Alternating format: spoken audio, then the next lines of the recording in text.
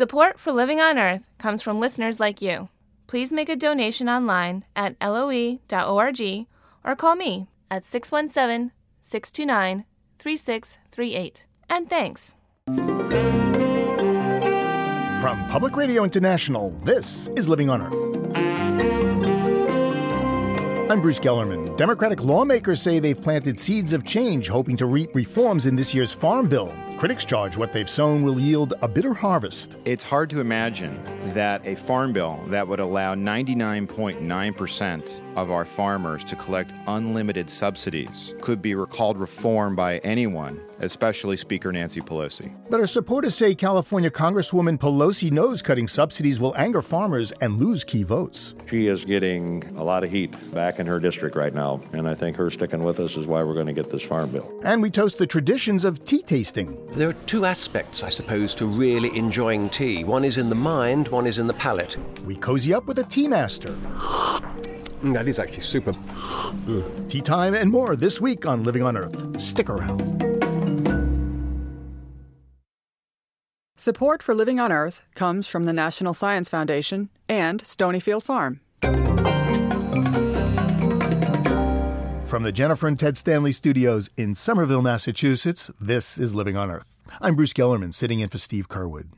The U.S. Congress is debating a bill with huge implications for the environment. No, it's not about climate change or endangered species. It's about farms. Every 5 years, the Farm Bill comes up for renewal, and it affects everything from wetlands and habitat protection to alternative fuel production and international trade, not to mention the food on our tables. Critics of the current ag policy say farm subsidies negatively affect all of these things and waste taxpayer money to boot. With Democrats in control of Congress, hopes for reform were high, but Living on Earth's Jeff Young tells us those calling for change have a tough row to hoe. I had good news when I was back home. It was all positive on this. There were so many boots and cowboy hats in the House Agriculture Committee hearing room, it looked like a hoedown. Lobbyists for ranchers and farmers crowded in, eager to hear what Agriculture Chairman Collin Peterson would say about the new Farm Bill and the billions in subsidy payments it might send to farm country.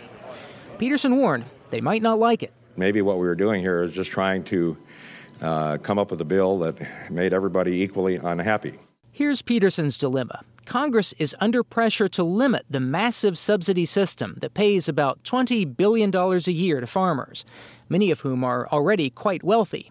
But about 40% of that money goes to the home districts of the members of the Agriculture Committee. So Peterson came up with a compromise. No one making more than $1 million a year could get payments. This bill represents reform. We have made changes that nobody thought that we could ever do and knock a bunch of farmers out of the system. Analysis by the Agriculture Department shows the new bill would eliminate only about 3,100 of the 1.5 million subsidy recipients. Critics say that's no reform at all. I think the loopholes that exist with the committee bill is so large you can drive a combine through it. And yet it's not addressing the true needs of other priorities. That's Wisconsin Democrat Ron Kind. Kind teamed with Republican budget hawks to offer an alternative to the Farm Bill. They want to ban payments to farmers making more than $250,000 a year. The money saved would go instead toward programs for nutrition and land conservation.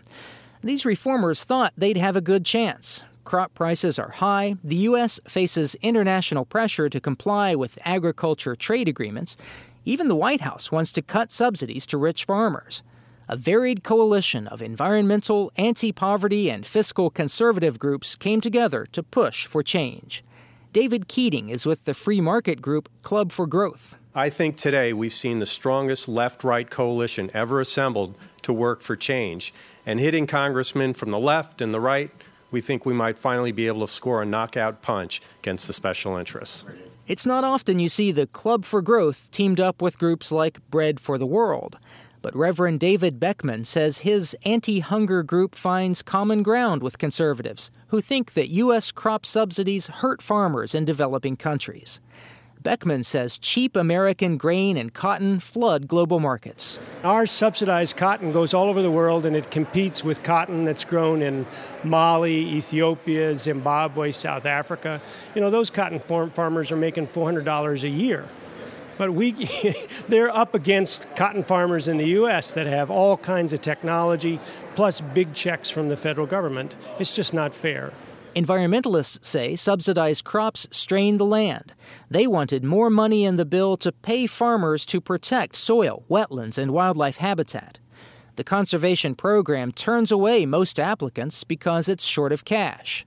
Scott Farber of the group Environmental Defense says Democratic leaders fell short. We're very disappointed that Speaker Pelosi would support a farm bill that provides less conservation spending than the proposal made by the Bush administration. Farber thought he'd have California Democrat Nancy Pelosi on his side. She supported reform 5 years ago, but now that she's the House Speaker, Pelosi supports the farm bill. It's hard to imagine that a farm bill that would allow 99.9% of our farmers to collect unlimited subsidies could be called reform by anyone, especially Speaker Nancy Pelosi. As Speaker, Pelosi needs to keep farm money flowing. She wants to protect some newly elected Democrats who represent rural farming districts. They can't afford to anger farmers by cutting subsidies. For example, Democrat Tim Mahoney barely won half the vote in conservative Central Florida after Republican Mark Foley resigned in disgrace amid a sex scandal. Mahoney's counting on the farm bill to bring big, juicy payments to Florida fruit growers, as much as $10 million a year. We have a committee that puts farmers and growers and ranchers first. And as a result, the state of Florida was a big winner. And Mahoney's one of 8 freshman Democrats on the Agriculture Committee. Keeping their farming districts happy could be key to keeping Nancy Pelosi in the Speaker's chair.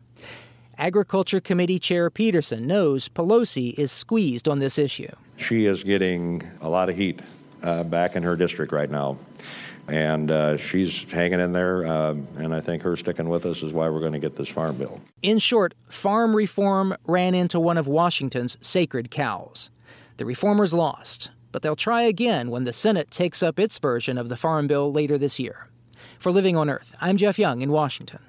Mark Twain once quipped, "We have the best government money can buy." So we can well imagine what Twain would have thought about recent events at the Department of the Interior's Fish and Wildlife Service and a frog made famous in one of Twain's stories, the celebrated jumping frog of Calaveras County. Last spring, Fish and Wildlife designated 450,000 acres as critical habitat for the red-legged frog, but that was nearly 40% less than the service's own scientists had recommended. The Inspector General investigated and found that Deputy Assistant Secretary of the Interior, Julie McDonald, had twisted scientific evidence about the frog and other threatened species. The IG concluded McDonald violated federal ethics rules. She leaked documents to industry lobbyists that could be used in lawsuits against the government. Julie McDonald resigned in May.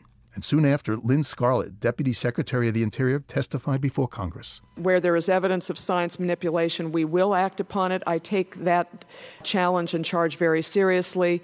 You will find no greater champion of integrity in science than myself and this secretary. Now, in what may be an unprecedented move, Fish and Wildlife is going to review 8 decisions that Julie McDonald had influenced when she was working for the Department of the Interior. Kieran Suckling, Policy Director for the Center for Biological Diversity, has closely followed the endangered species cases and McDonald's actions. Well, she would get these draft decisions to protect species or their habitat, and then she would personally go and just scratch out line by line numerous paragraphs and replace them with her own conclusions, which were the exact opposite. She would find any whiff of scientific controversy and exaggerate that to say that the scientists don't know what's going on, therefore the bureaucrats should overrule it. And she would just demand that they not reference important scientific studies at all if those studies would lead to protection of species. Now, she wasn't a scientist, right? No, she was an engineer by training, and this is one of the things I think infuriated the scientists so much was that in her rewriting of their texts, she just made a mishmash out of it, didn't know what she was talking about, and clearly just didn't care. There was just no respect for the science at all in her work. Well, give me a specific example of how she might have used her influence to affect an animal that was being considered for the Endangered Species Act. Well, the Gunnison sage grouse is a good example. This is a well-studied species. The scientists inside and outside of the agency all agreed it was very imperiled and should be put on the endangered species list. A proposal was sent up to Interior to put it on the list, and McDonald not only overruled the decision and kept it off the list, but at the same time, she just ridiculed the scientists for what they were saying, and just demonstrated this incredible hostility to the agency for trying to just simply do its job. Now, the Gunnison sage grouse isn't one of the 8 cases that are going to be reviewed. That's right. And in fact, by our estimate, there's probably 100 endangered species decisions out there that she completely mangled that are not being reviewed either. Well, what could have Julie McDonald's motive been in keeping the Gunnison sage grouse off of the endangered species list? Well, her motives were very clear. She was in constant contact with the livestock industry and also the oil and gas industry, which is booming up in this portion of Colorado. And so she was very clearly working on their behalf to ensure that endangered species did not get in the way of them being able to trash thousands and thousands of acres of high desert habitat. But don't businesses have a right to legitimately express their interests to the government? Oh, absolutely. They have the right, as any citizen does, to participate in these public processes, submit comments, submit critiques, and if they don't like the decision, they can even file a lawsuit over it. But where McDonald and industry crossed the line is when they went outside the decision-making process, when they fudged the science and effectively lied and made a decision on political grounds instead of scientific grounds. I must admit that I'm looking at the list of decisions that McDonald was involved in, and a lot of these animals I've never heard of before. The white-tailed prairie dog, the Preble's meadow jumping mouse, did I get that right? Mm-hmm. Yes. There are 12 species of Hawaiian picture wing flies, and the southwestern willow flycatcher. Why would I care about the southwestern willow flycatcher? If you like clean water and rivers that function properly instead of flooding and destroying cities, then you should like the southwestern willow flycatcher. It is a bellwether for healthy ecosystems, and by protecting it, we're protecting the water supplies that people from California to Texas require to survive, and we are protecting the foundation of life itself. And if that goes away, we will certainly follow the flycatcher into extinction. So what happens now? Well, that's a good question. The administration has said they're going to review these decisions. They, of course, were careful not to give a timeline. So I suspect that the first thing will occur is environmentalists are actually going to sue over these decisions to make sure they actually get done. The Inspector General has opened up a second investigation into McDonald to determine whether she actually violated criminal conflict of interest laws. And so I think that we're going to see this just grow and get a glimpse of just how deep the corruption is in the Bush administration's Department of Interior. Well, Kieran Suckling, thank you very much. Glad to be here. Kieran Suckling is Policy Director and founder of the Center for Biological Diversity. Coming up, seeing the forest for the trees on climate change. That's just ahead on Living on Earth.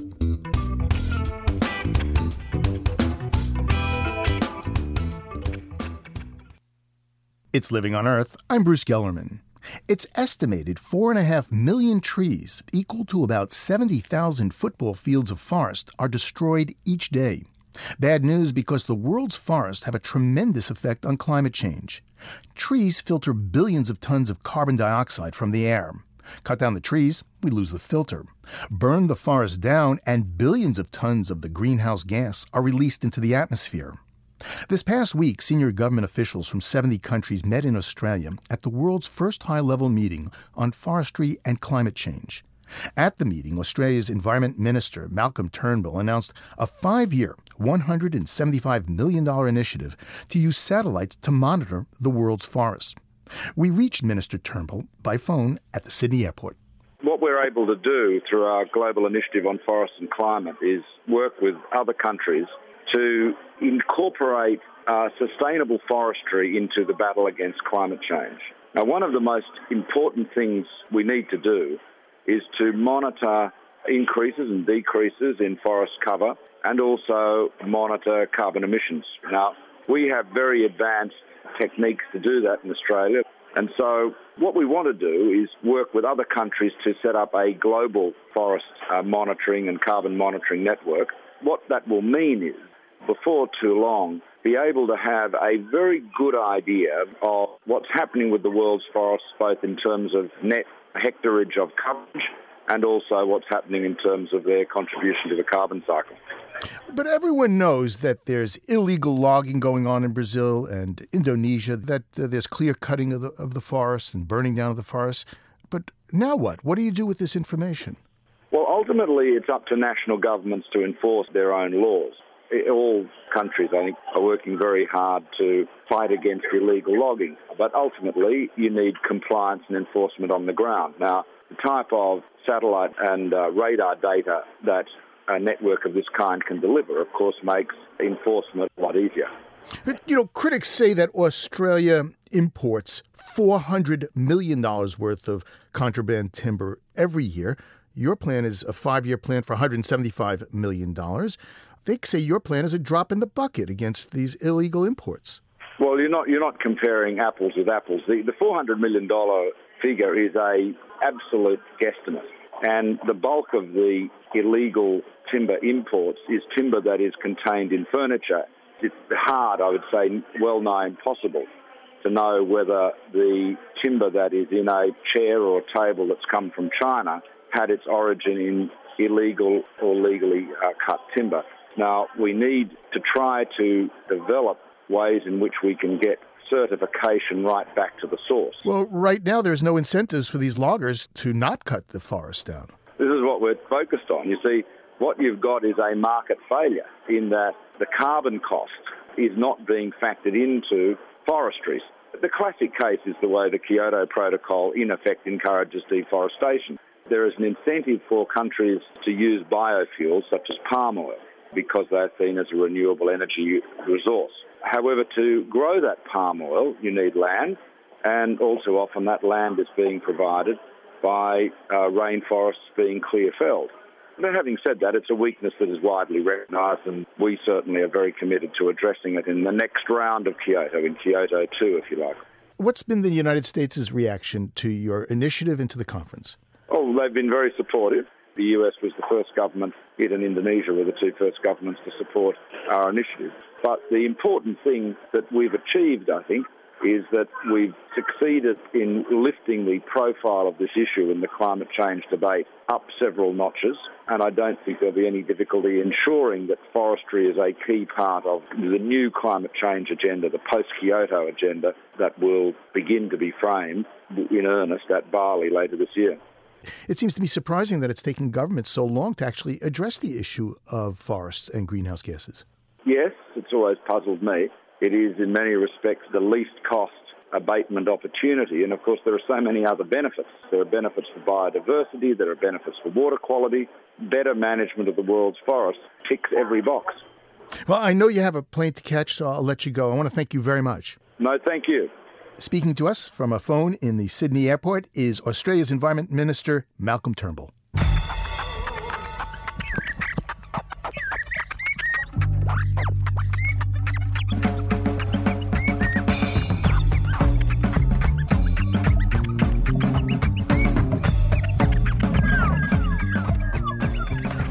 Apparently, our interest in the great outdoors isn't so great anymore.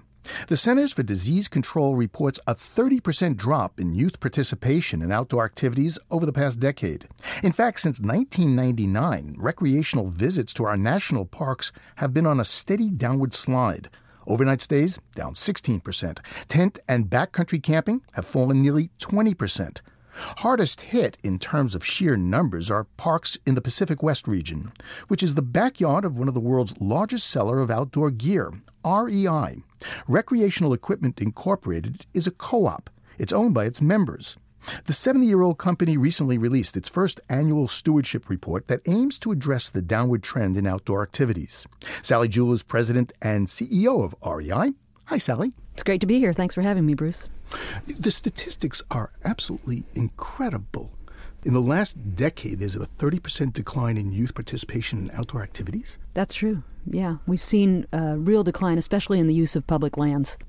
People are getting out for activities that are closer to home and things that they might do in a day, but the activities like family camping and backpacking trips and long road trips in the car really are scaling back as people choose to do other things with their free time. So what's going on? Kids are just getting to be fat and happy? Kids are busier and parents are busier.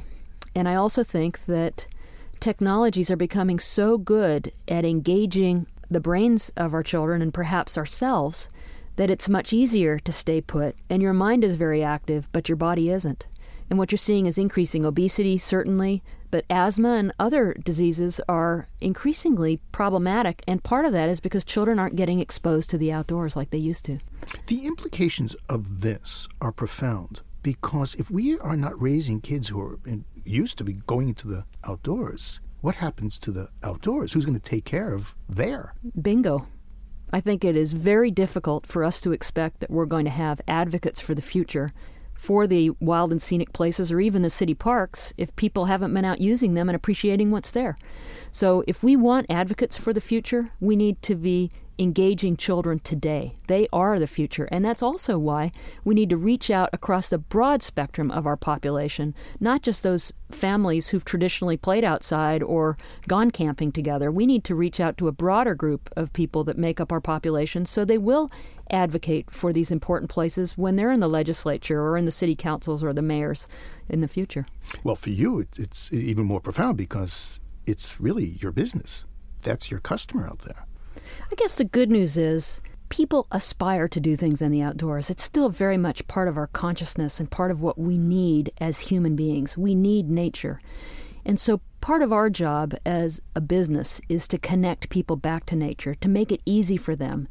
So you don't want to make it sound like it's an epic journey to get into the outdoors. Part of our job is to make people feel comfortable that they can get outdoors and do things every day in the outdoors that are close to home.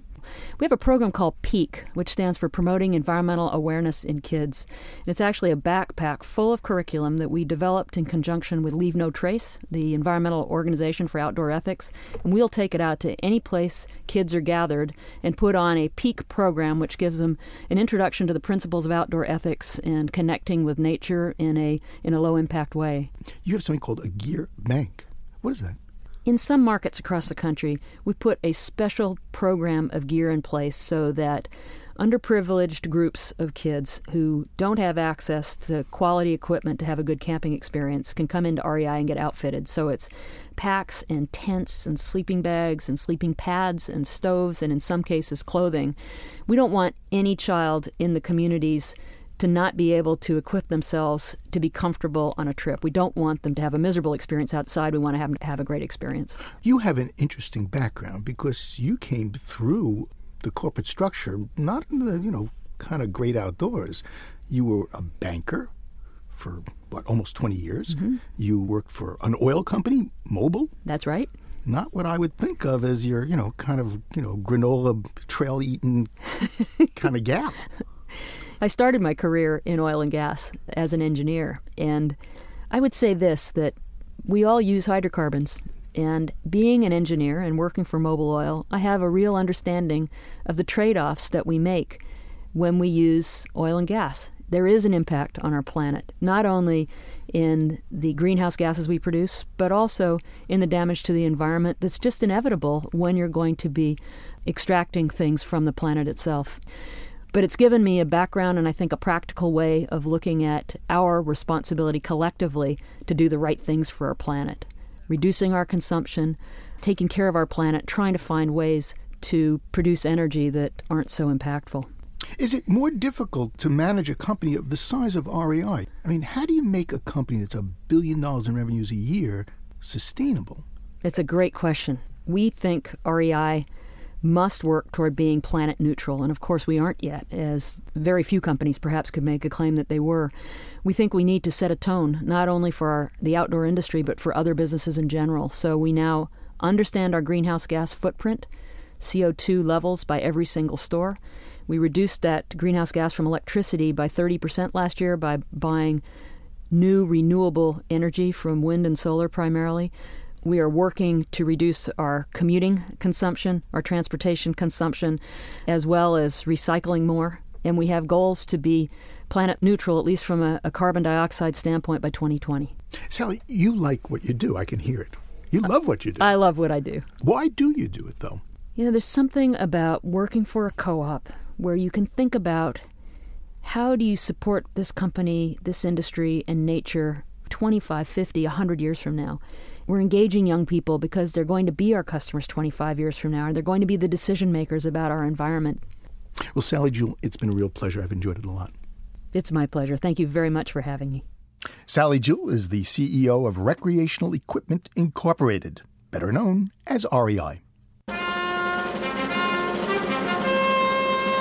And now, a public service announcement to the youth of America. Hey, you kids, shut off the television and the video game, get your butts off the couch, and go outside and play. Another public service announcement from Fatbago, Federated Adults Taking Boys and Girls Outside. Get off your butts and go outside! Of America. A bit of satire by the Living on Earthlings. Most of us are omnivores. We eat plants and animals. Then there are vegetarians who eat mostly veggies, and vegans who are stricter and don't even eat honey or eggs. And then there are locavores, that is, people who try to cook and eat food that is grown less than 100 miles of where they live.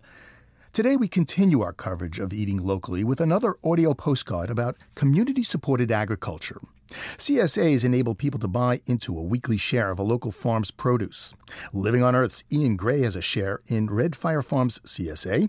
Food writer Kathy Gunts recently accompanied Ian when he went to pick up his share. The challenge to Kathy to whip up a dish from what he got. They were there as Jarrett Mann, assistant manager of Red Fire Farm CSA, unloaded a truck of fresh produce in Cambridge, Mass. How many families do you guess you might be feeding this summer? Well, we have somewhere in the 450 member range shares. Wow. That's huge. Yeah, most of it goes into Boston. I take 330 every week into Boston. I mean, we turn down probably 70 or 80 people from this site. Why would someone in Cambridge care whether their spinach came from your organic farm or they bought it at the co-op or they bought it at a Whole Food? Why bother with this? Well, some people are just in it because it's the freshest thing you can get. Some of the stuff we harvested literally this morning. They also are engaging in a community to a certain sense. Their language even is quite telling. They'll say, oh, this is our farm. This is my farm. I mean, it's not their farm, but they feel like they're a part of it. And I think that it's part of this connection to the land. Increasingly, you go into this grocery store and everything is wrapped in plastic, and who knows where the hell it's from. And when people don't feel connected to their food, there's something lost, whether or not they realize it. And so people hungering for this connection can find it through CSAs. Thank you so much. Okay, wow. All right. Now we have to gather all of our grub, and then we're going to go back and cook it.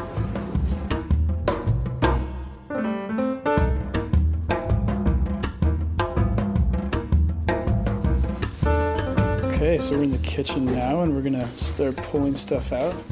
Do you have an idea what you're going to make? I have so many ideas. You know, this is so different than last time where we had greens and we had vegetables that, not A-list stuff, right? We had kale and turnips last time.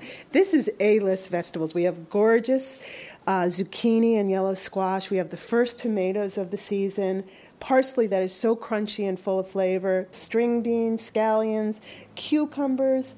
But what really got me were these beautiful little beets. They're the size of not even a baseball. They're smaller than that. And they're the size of a mouse. That's why they look like mice with their long root tails there. But they're so fresh and beautiful. So I have this really cool dish called Beets Napoleon. So I'm just going to start by rinsing the beets and then wrapping them in foil and popping them in a hot oven. And we're going to roast them till they're tender. And then I'm going to slice them. And then we're going to reassemble them with a thin layer of an herbed goat cheese in between. Okay,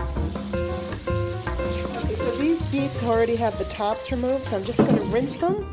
And you could just put them in a roasting pan, but if you wrap them in some foil, tends to keep the juices in a really nice way. And they're going to take about 45 minutes to an hour, really, at about 425 degrees. All right, just going to pop them in, and we're going to just forget about that. But we'll make the goat cheese filling, and we'll take a look at the rest of the produce.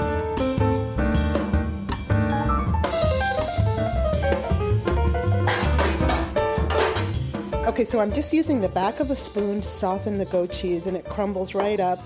And you can see it's a little bit dry when you try to crumble it, so we add just about a tablespoon or two of milk. And I'm going to add some pepper and salt to the goat cheese. It's just mixed with a little bit of milk. All right, we'll add about a tablespoon of fresh dill chopped, but this could be any herb. You could use basil, you could use thyme, lemon verbena, whatever you have. That's it. If you wanted to get fancy, you can make a really simple green sauce by putting some scallions and parsley and a little bit of olive oil and maybe a clove of garlic into a food processor and whirl it up, and you'd have a beautiful green sauce to put around your beet Napoleons. So we have the goat cheese filling done, and we'll just wait for the beets, and then we'll assemble the Napoleons.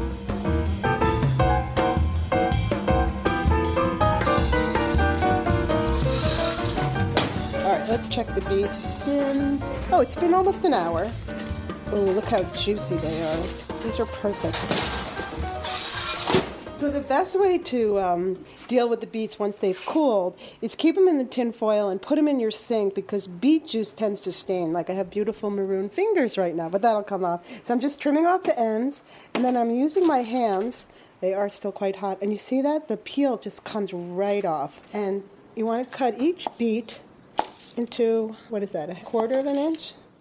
And this part's really fun. This is the kind of thing you could even do with a kid, because it's almost like decorating a cake. You get to layer these beautiful beet slices with this pure white herbed goat cheese. And you can make these 2 layers, or you can tower them up and do 3. I'll look for a little guy on top. And that's your beet Napoleon. Very arty and fun, and you get to play with your food. Kathy Gunst is author of Stonewall Kitchen Favorites. You can find the recipe for Kathy's beet Napoleons and other dishes she whipped up with Ian at LOE.org. Later this fall, Kathy and Ian pick up another box from the Red Fire Farm CSA, and we'll be there to see what she comes up with.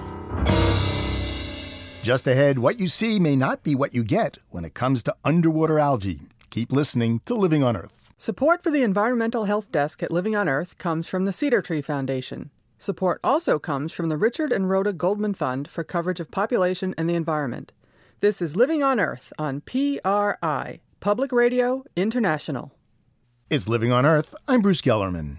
Coming up, tea and tradition for 2 with a British tea master. But first, this note on emerging science from Lauren Cox.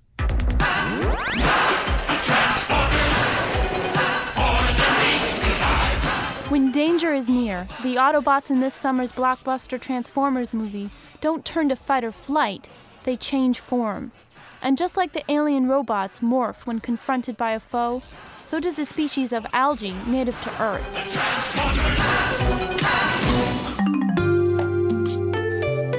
Scientists at the Georgia Institute of Technology have discovered that a common species of ocean algae can dramatically change its shape and size to escape being eaten. The algae, called Phaeocystis, can detect what kind of sea creature is nearby from chemical signals in the water. It can then morph from a tiny single cell into a giant complex colony, or vice versa. The transformation is on the same magnitude as a single mosquito morphing into a dense swarm 70 times bigger than a blue whale. By using the transforming trick, algae can increase their chance of survival by 100-fold, and understanding the algae's ability to transform might help us survive. Algae absorb a significant amount of the carbon dioxide in the ocean, and the size algae takes can determine where the greenhouse gas goes once the algae is eaten. If it's a large colony, it sinks to the ocean floor.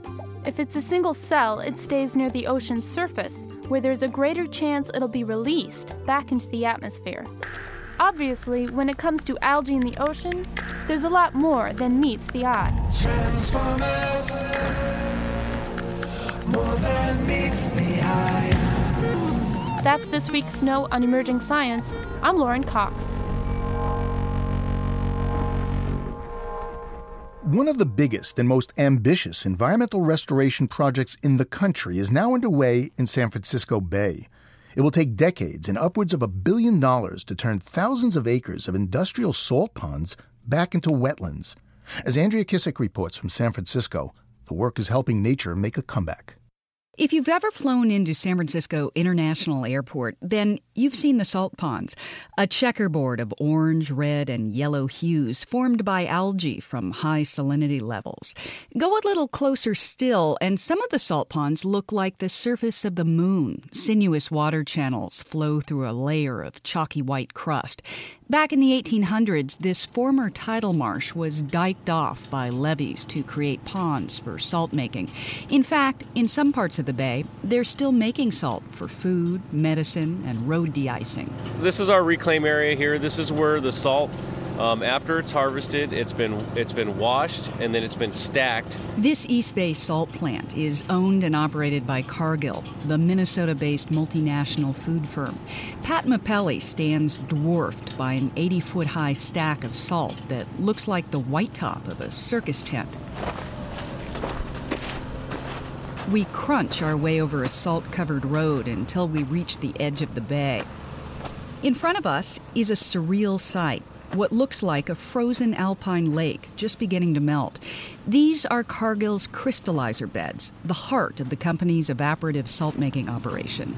You actually start to see almost looks like a ice or glassy look on the surface. As those crystals continue to grow, and they do grow, they become heavy, they drop to the bottom of the crystallizer bed. And so what we're looking at is this nice, even, flat surface for us to be able to harvest on. The water in these engineered shallow beds is going through the final stages of evaporation. The process ends here, but it actually begins out in the ponds that ring the bay. If you follow a salt molecule from the time it is pumped in from the bay through the concentration process until it actually is precipitated out in a crystallizer, it takes on the average about 4 to 5 years. Cargill sold the majority of its ponds in 2003 to the state and federal government for $100 million. Now, a coalition of groups is overseeing an effort to turn 16,000 acres of former salt ponds, an area the size of Manhattan, back to natural wetlands. It's a gargantuan effort to roll back the clock 150 years.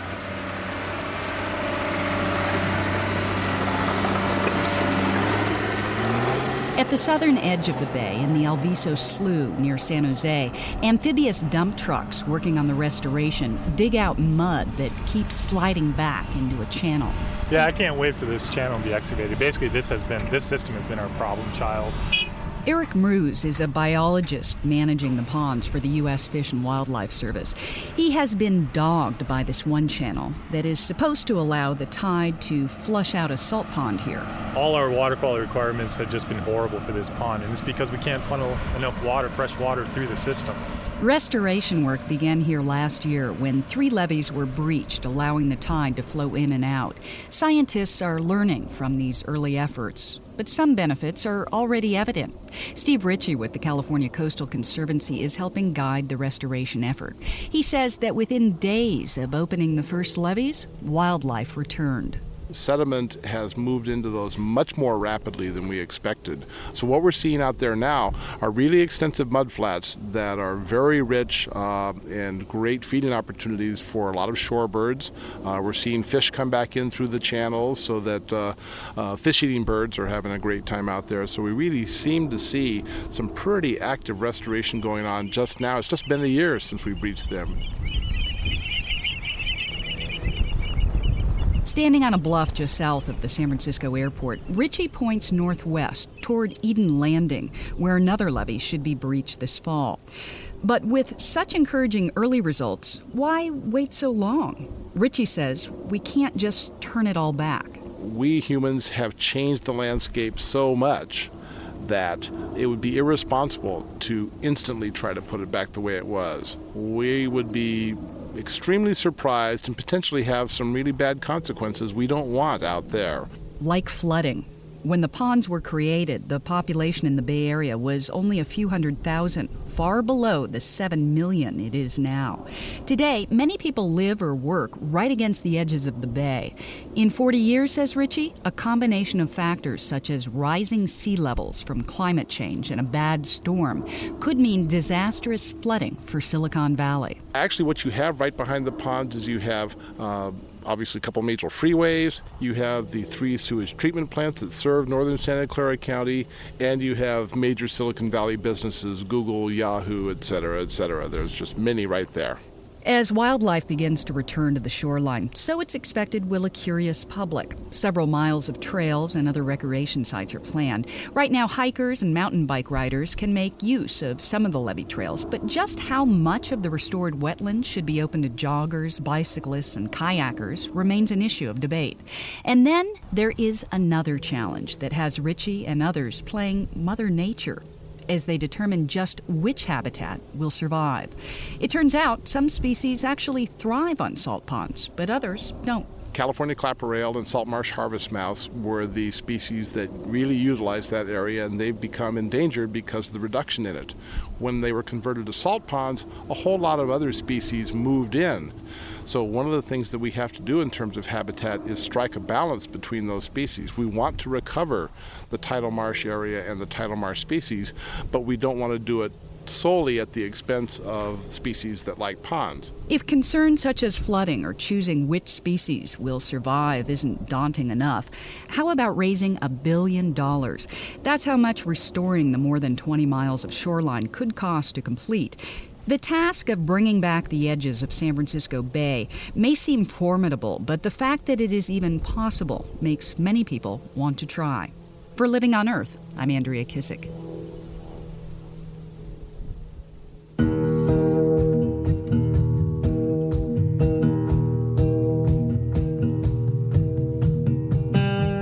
Picture a landscape of a place you love. The image is more than the sum of its parts. There's an intimacy, a special relationship we have with the land and the forms that are special to us, even as they change. To know a place, to truly know a place, is a way of making it our own. Writers Barry Lopez and Deborah Gwartney asked 45 authors to describe features of landscapes. The definitions are part of a collection called Homeground, Language for an American Landscape. We've asked several writers to read from their entries. Today, John Daniel of Oregon has his definition of painted hill. Painted hill. Badlands produce colorful heaps and mounds called painted hills in central Oregon, striped horizontally in soft, interbled hues of red, green, and pale gold, with punctuations of black manganese. The Oregon painted hills embody volcanic ash worked by plants, animals, and groundwater into ancient soils, now compacted into claystone layers. At present, a region of semi-arid steppe, this geological library of antiquated earth, in the phrase of geologist Ellen Morris Bishop, records more than 30 million years of climatic and biotic regimes ranging from subtropical swamp through temperate oak savanna. Except for brief skullcaps of bunchgrass, little vegetation can root in the dense weathered clay of the painted hills. Their life is in their colors, which can shift subtly before one's eyes as the clay takes on the moisture of rain and lets it go. The painted desert of Arizona contains similar formations, called pintadas by early Spanish Americans and by the Navajo, land of the sleeping rainbow. John Daniel lives and writes in the hills just outside of Eugene, Oregon. His definition of painted hill is included in the book Homeground, Language for an American Landscape, edited by Barry Lopez and Deborah Gwartney. We'll bring you more places from Homeground in the weeks ahead.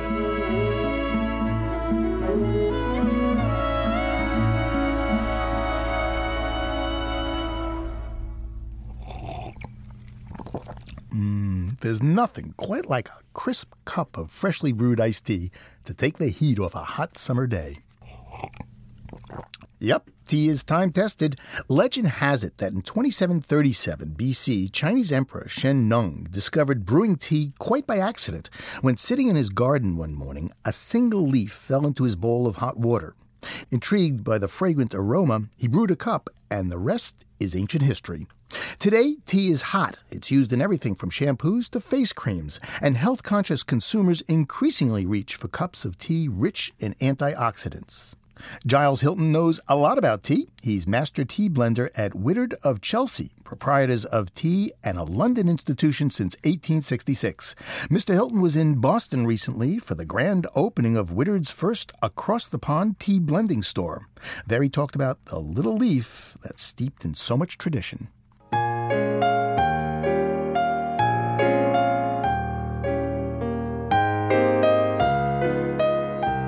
I think that the rest of the world thinks that we English simply live on tea. If in doubt, we make a cup of tea. First thing in the morning, cup of tea. Moment of crisis, cup of tea. Relaxation before going to bed, cup of tea. It is definitely in the English culture. Every nation in creation has its favorite drink. France is famous for its wine, its beer in Germany. Russia goes for vodka. England loves its tea. So the early English traders in their sailing boats had found China. So the English took Hong Kong Island as their settlements because the Chinese wouldn't let them into mainland China. They traded for anything they could get, be it silk or jewels or tea.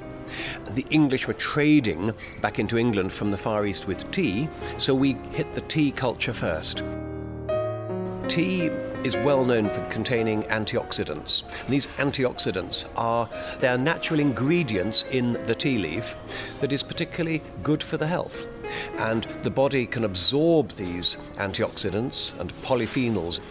These antioxidants seem to have an ability, if you like, to almost purify the body a bit. Certainly tea is a very good digestive. It will help the body not absorb too much fat from fatty foods and help build up that sort of immune system to minor complaints and diseases.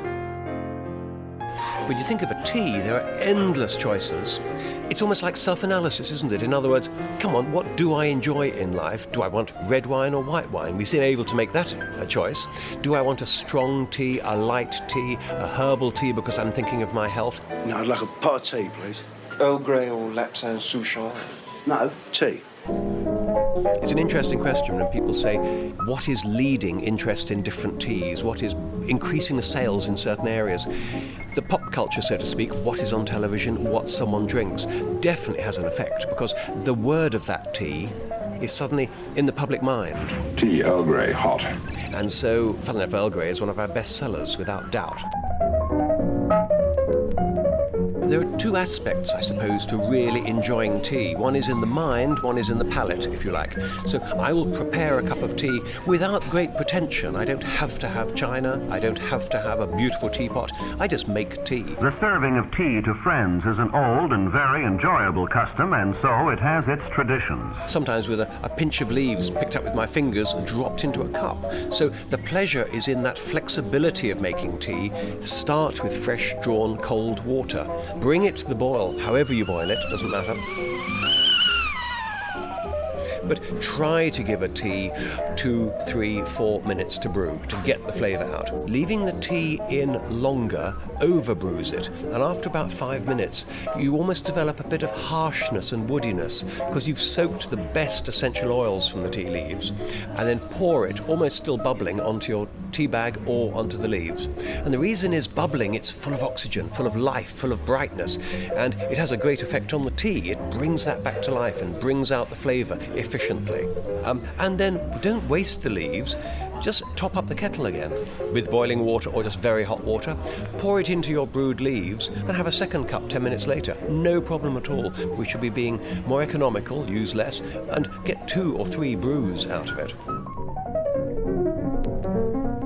Tea is probably one of the most natural products in the world. If you actually analyse it, you have picked leaves, rolled them in a large flat roller, broken them up, applied warm air to dry them, and that's it. You've added no preservatives, no flavour additives, nothing whatsoever has been added to that at all. That is actually super. And off you go. Giles Hilton is master tea blender at Whittard of Chelsea. The British company recently opened its first tea shop in America in the city that's the site of the Boston Tea Party. Living on Earth's Dennis Foley produced our audio profile. To learn more about the art of tea making, visit our website, loe.org.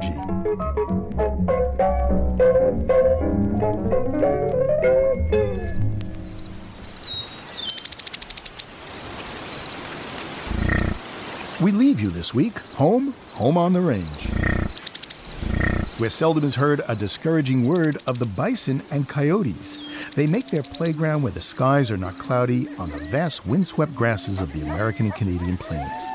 Lang Elliott and Bernie Krause recorded these prairie home companions for the WildSanctuary.com audio series.